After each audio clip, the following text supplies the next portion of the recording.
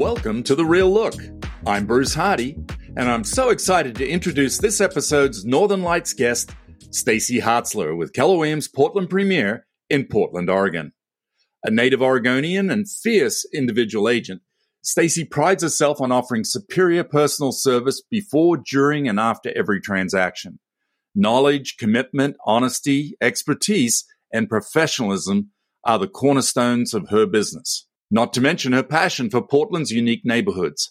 After being in the real estate industry for 7 years now, Stacy's learned that setting expectations, having clear communication, being relatable, and putting the client relationship first and the paycheck last are the keys to her success.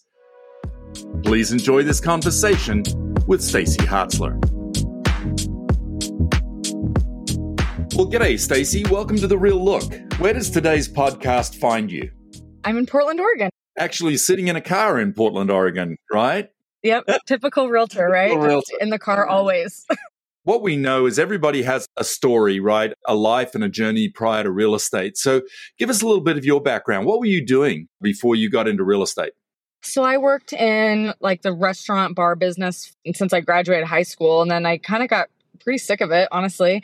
And I went into the dental field, kind of dabbled in nursing a little bit. I was trying to get my prereqs done for nursing school, and life is all about timing, and it wasn't good timing. And so I went back to bartending and really just was so frustrated.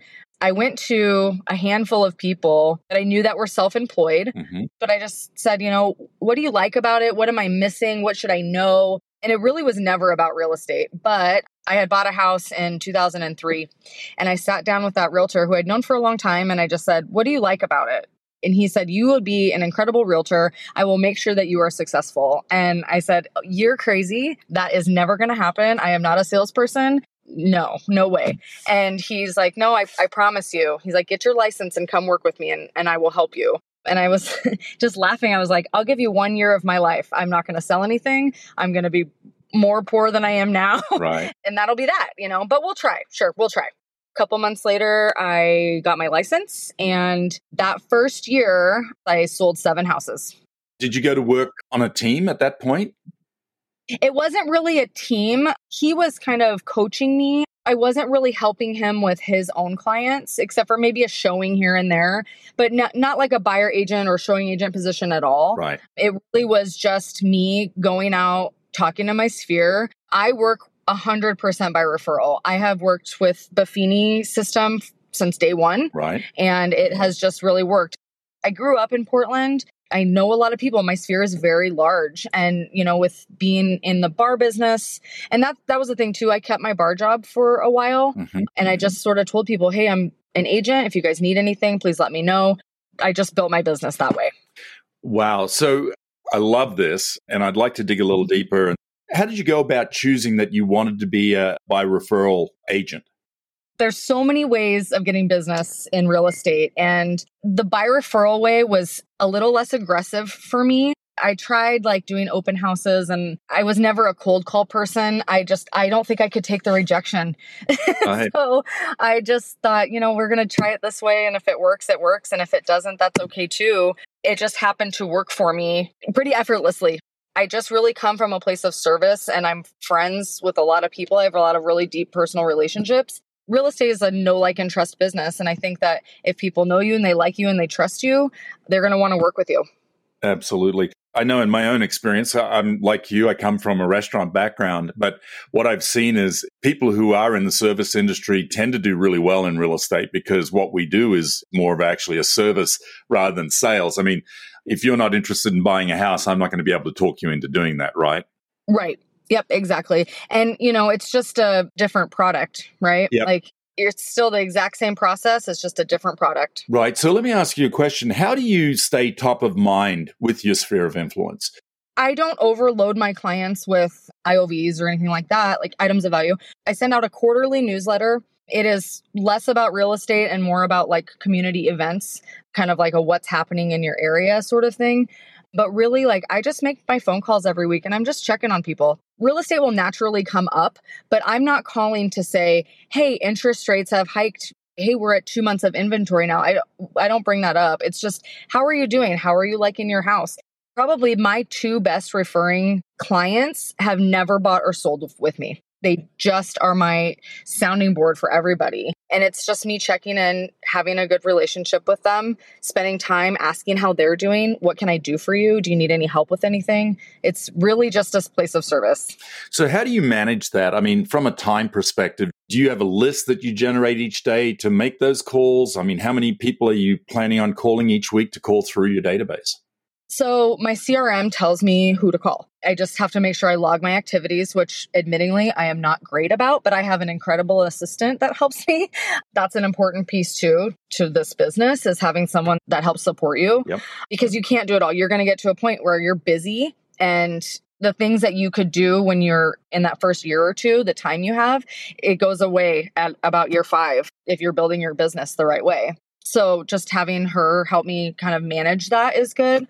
Sometimes I might be on social media and see like, oh, Megan had her baby. I should call her, and just checking in. It's using that as a tool as well. It's Right. just a touch point.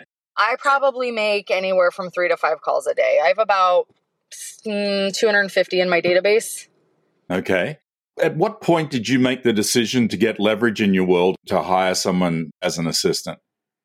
Oh, as soon as everyone started giving me such a hard time.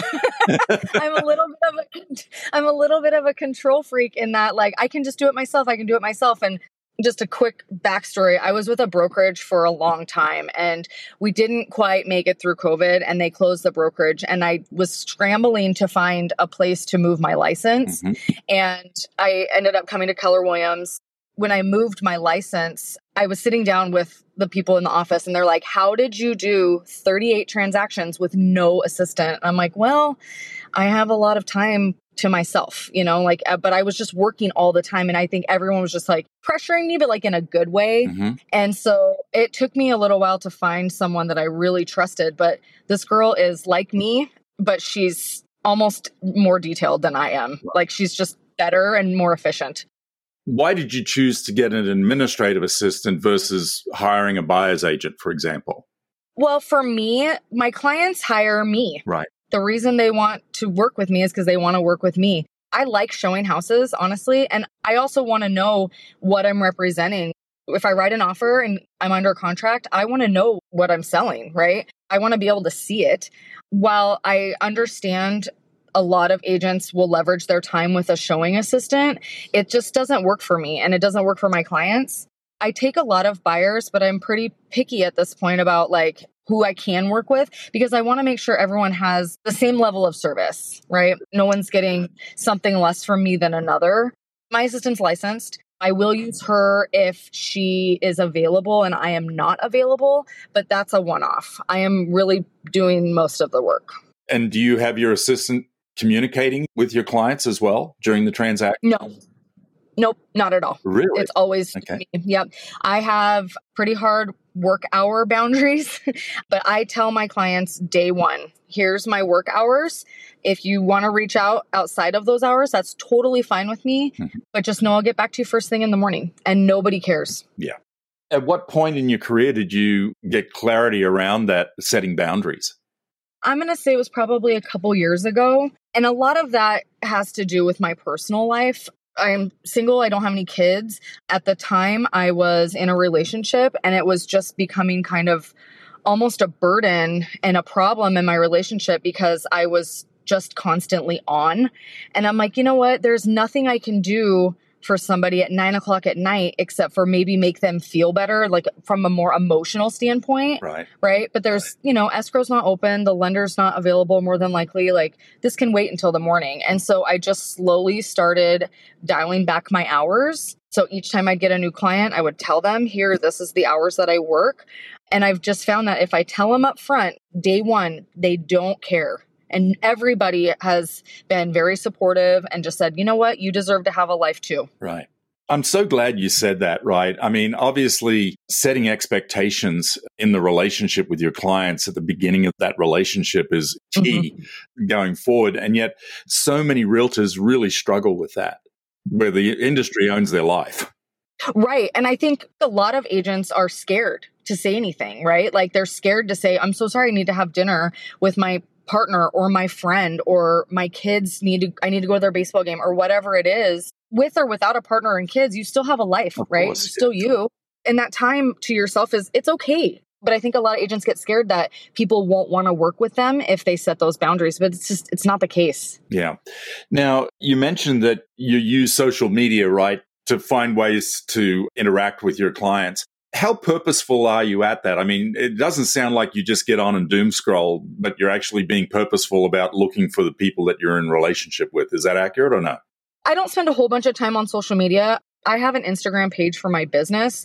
I almost never post on it. I think you can have a really successful business without having social media, although nothing wrong with having a big social media presence either. I'm not a kind of a name and lights person. I probably get in my head more than I need to about what I post on social media. So it's few and far between. Okay. Like if I'm looking for reasons to call somebody or talk to somebody, I might scroll for, 15 minutes and see what I find. It's not always even intentional. It's just, oh, okay, I see this thing that happened. This is a good touch point. Now, a brief word from our sponsors. Stick around. Welcome to KW Operations Community, an innovative platform designed to empower administrative staff and teams of all sizes. We believe in unlocking the immense potential of our unsung heroes, your secret weapon, the administrative support. Too often their careers have been capped, but not anymore. At KW Operations Community, we provide the tools to boost their professional growth through live trainings, coaching, and masterminds. Our extensive resources library is packed with templates, playbooks, and efficient systems for immediate implementation. This is not about pushing papers, it's about stepping into their strength zone. So let's break the mold together and help our support roles rise to their highest level. Join us at KW Operations Community today by visiting communities.kw.com.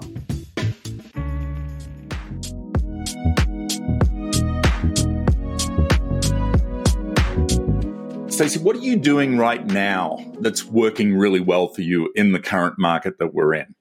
Obtaining clients, again, it's all just staying top of mind to the people that know, like, and trust you. So it's just making sure you're staying in contact. I'm really big on celebrating moments for a buyer or even a seller, right? So I had a seller that they sold their house 6 months ago. I got a notification it's been 6 months since they've sold. The reason that sale was so important to them was because they took that money and they started their own business on this farm to really live off the land, right? And that was their goal all along with this house. Mm-hmm. I call them, hey, how are you guys doing? How's it going? Even just celebrating the small stuff. I've had clients call me and say, hey, do you remember when you sold my house? It's been 3 years. Well, of course I remember. And this is what happened. And they're like, how do you remember that? I'm like, well, I take good notes, first of all. but also, I think every transaction is special. My sense of this is that you have a fairly high ceiling of achievement around delivering service like this. I mean, this is naturally who you are and how you show up. But have you had to put in place systems that allow you to be consistent, as your business is growing so that you continue to deliver that same level of service? Again, I weigh heavily on my CRM just to tell me hey, it's time to call these people. It's time to write notes to these people. I definitely will stray from that because sometimes there are things that need my attention more than, maybe a phone call. Maybe I need to deliver flowers to somebody that's, having a knee replacement. Maybe I need to do XYZ for this person who's having a hard time, right? Versus making 3 phone calls. So I will stray from it a little bit, but I weigh pretty heavily on my CRM. And I have a coach that gives me a lot of accountability. He's checking in pretty frequently, and I don't like to disappoint. Well, I love that. Now, you mentioned you were with another company that unfortunately did not make it through COVID. Mm-hmm. So when you made the decision, you had to go find a new place to hang your shingle. Why did you choose KW? So I'm licensed in Oregon and in Washington. Mm-hmm. So one of the really big things for me was I could leave my licenses at one place. I'd have one broker, one office. 2 is a lot. Right. To be truthful, it's very expensive. So I had sat down with about 5 brokerages, some small, some big. I had gone to another KW office and I did not like it. I didn't like it from the jump. And I was like, there's no way I'm doing this. And I almost canceled my meeting with my current office. And my friend is an agent there, and she said, please don't. Not all KWs are created equal. Right. And so I was like, I don't know. Well, I sat down with the owner, the CEO, and the broker. We had a really lovely conversation. It was quite different from my first experience, but the biggest thing, and I can't stress this enough, is I don't always need my broker, but when I do, I need to know that they are there for me. And this person, he's incredible. Mm-hmm. He is so supportive, and he was really the reason that I moved my license there, because I was like, that's a guy I want on my team. The other part is that KW lets me be me. So yes, I'm part of KW, but I can also be Stacy. Right. Yeah, I'm so glad you said that, because, as a company, one of our foundational beliefs is that real estate's a local service business done by local agents with their sphere of influence and their marketing image. The brand is you, not KW, right? We're sort of like the Intel sticker on a laptop, right? It might be a HP laptop, but it's powered by Intel. At what point did you decide that you wanted to serve both sides of the river? So when I was at my previous brokerage, the guy that kind of got me into real estate had at one point decided to build a team out, and he wanted it to be big. And I was helping him sort of with his clients, but I was also had my own. This team of people, it was a lot of brand new agents, and he was just effectively coaching them up to serve their own clients. It wasn't really ever about him. Mm-hmm. There was 13, I think, in total, and nobody was licensed in Washington. And I was living in Northeast Portland, so I could easily get across the river. And I just thought, you know what? We're giving out referrals to agents we don't really know or have a relationship with. We have no idea really what kind of service we're giving our client. How about I just get licensed and then we can keep it in-house? And everybody said, that's a great idea. Let's do it. I mean, in the end, it was actually one of the better moves that I made, because at one point, I would bet 50% of my transactions were in Washington. Okay. What have been some of the lessons you've learned being licensed in two states where the contracts are totally different? I think the contracts part is huge. The laws are huge. So in Washington, you are really held to the standard care of an attorney, and you are not so much in Oregon. So any little mess up is like a huge deal. In Oregon, you have an 11-page contract. In Washington, it could be 6 pages, it could be 30. It just depends on what you're doing. So really knowing the forms is important. Title and escrow is a little bit different there. To keep your license up to date, like for your renewals. In Oregon, the CE classes are free. In Washington, you have to pay for them. I think it's kind of costly to keep your license in Washington compared to Oregon. Mm-hmm. You have extra tax in Washington versus Oregon. So there's just some differences there. But I think honestly, the biggest thing is the forms. Right. So being a solo agent, you are the agent, you're the broker that works with the clients, you've got an administrative assistant. How do you manage your time, particularly in a market like Portland, Vancouver, where the geography is fairly big, the traffic's sort of a little crazy from time to time? So how do you manage your time to be most effective? Right now, I have probably 4 buyers in Oregon and I have 3 in Washington. So I try to just bundle them together. If I know I'm going to be in Washington, I will contact my other clients, say, hey, okay, here's our options. How about this day and this time? Does this work? And I just try to at least bundle them so that I'm not going back and forth. I have one client that loves to see one house at a time. It makes me crazy, if I'm being honest. And so I've gotten him to the point, like, how about we see 2 or 3 so that we can compare and contrast and see what you like versus just eliminating one by one. Because otherwise it's 3 hours out of my day. That's a long time. Right. I think right now too, the buyers are in Portland Metro, Southwest Washington included, we have like 1.9 months of inventory. Like it's pretty low. Right. And so there's just not a whole bunch. I think COVID has changed this a little bit too, where before, people really worked like hard lines 9 to 5. So they could only see houses in the evening or on the weekends. And that's not really the case anymore. I think people have a lot more flexibility. So, going on a Tuesday morning versus a Thursday at 5, those are a big difference in my time as well. Right. As you think about your business and think about the future, what are you most excited about? I think just the longevity of the career, right? So during COVID, there was business aplenty and there was a lot of agents doing a lot of business. And now I know a ton of agents that have done 0 transactions this year. And I think just kind of being consistent, staying the course, keep doing what I am doing and doing it well, I think is really important right now. And I just want to continue. I'm not the person that ever wants to do 100 deals in a year. Like, that's just not me. I recognize how much time that takes, and I like my personal life too, So doing that like 30 to 40 transactions a year is great for me. And I just want to keep that consistent. And that just comes back down to just basics, just knowing and loving and caring on your people. Yeah. Knowing what you know today, Stacy, if you were to go back and talk to your younger self thinking about getting into real estate, what advice would you give? Oh, that's a good question. I think just setting the expectation that you actually have to work in this business if you want to be successful. I think some people make it look really easy, and social media makes it look really easy. It's not always easy. And it's a lot of managing emotions, and not even from the clients. It could be from a co-op. It could be from a lender, title and escrow, from everyone. It's just having those good relationships from the start. And I think that really sets the tone in a transaction. That's a big piece for me. I wasn't expecting that to be so prominent, but consistency, like I know a lot of agents that are like, they don't come into the office till noon. Well, treat it like I hate to say normal, but kind of like your more conventional job, right? You need to be somewhere, treat it like that. Because if you start treating it like this kind of lackadaisical thing, you're going to be out of business real quick. Well, I love that. I think that is sage advice. I just want to say to our listeners, if any of you have any referrals for the Portland Metro and Southwest Washington areas, look no further than Stacy Hartzler. We'll have Stacy's contact information in the show notes. And Stacy, I just want to say thank you. We really appreciate you taking the time and sharing some wisdom with our people. Thank you. Oh, I sure appreciate it.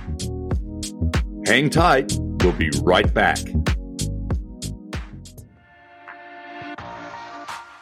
Support for today's podcast provided by Keller Covered. Keller Covered is your one-stop shop for all your insurance needs. Keller Covered gives you direct access to one of the nation's largest networks of insurance providers. Shop for home, auto, umbrella, renters, cyber, and home warranty quotes from the country's leading carriers in a matter of minutes. Call 512-855-7158 or visit us at kellercovered.com for more information.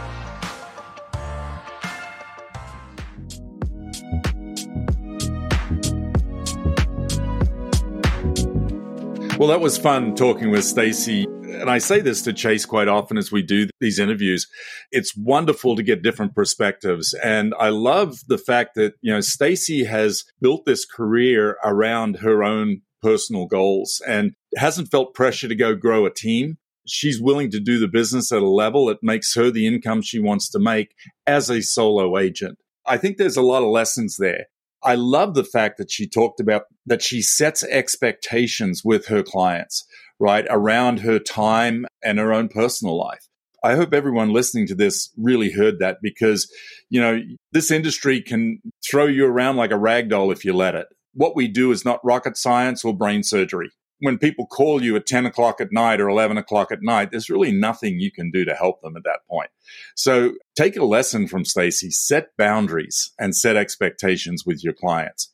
Another thing that I took away from this conversation with her was she has a database of around 250 people. Now, obviously, born and raised in Portland and being a homegrown Oregonian, she knows more people than that. But what she's realized is that she can do the business that she wants out of that small number of people. And I want to encourage everybody, if you don't already have a database, get a database. And by the way, you need to build it to over 200 as quickly as you can. Because what we know, the research that Keller Williams has done, if you have more than 200 people in your database, you're going to make substantially more money in this industry than those who don't have 200 people in their database.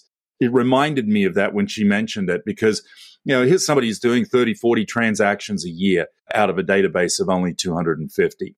I mentioned it earlier in the interview with Stacy, and that is that people in the service industry make great realtors because what we do in this industry is service. And I see people out of restaurants and hospitality, out of nursing and teachers, by the way, also make incredible realtors, because a lot of what we do is teaching our clients about the process.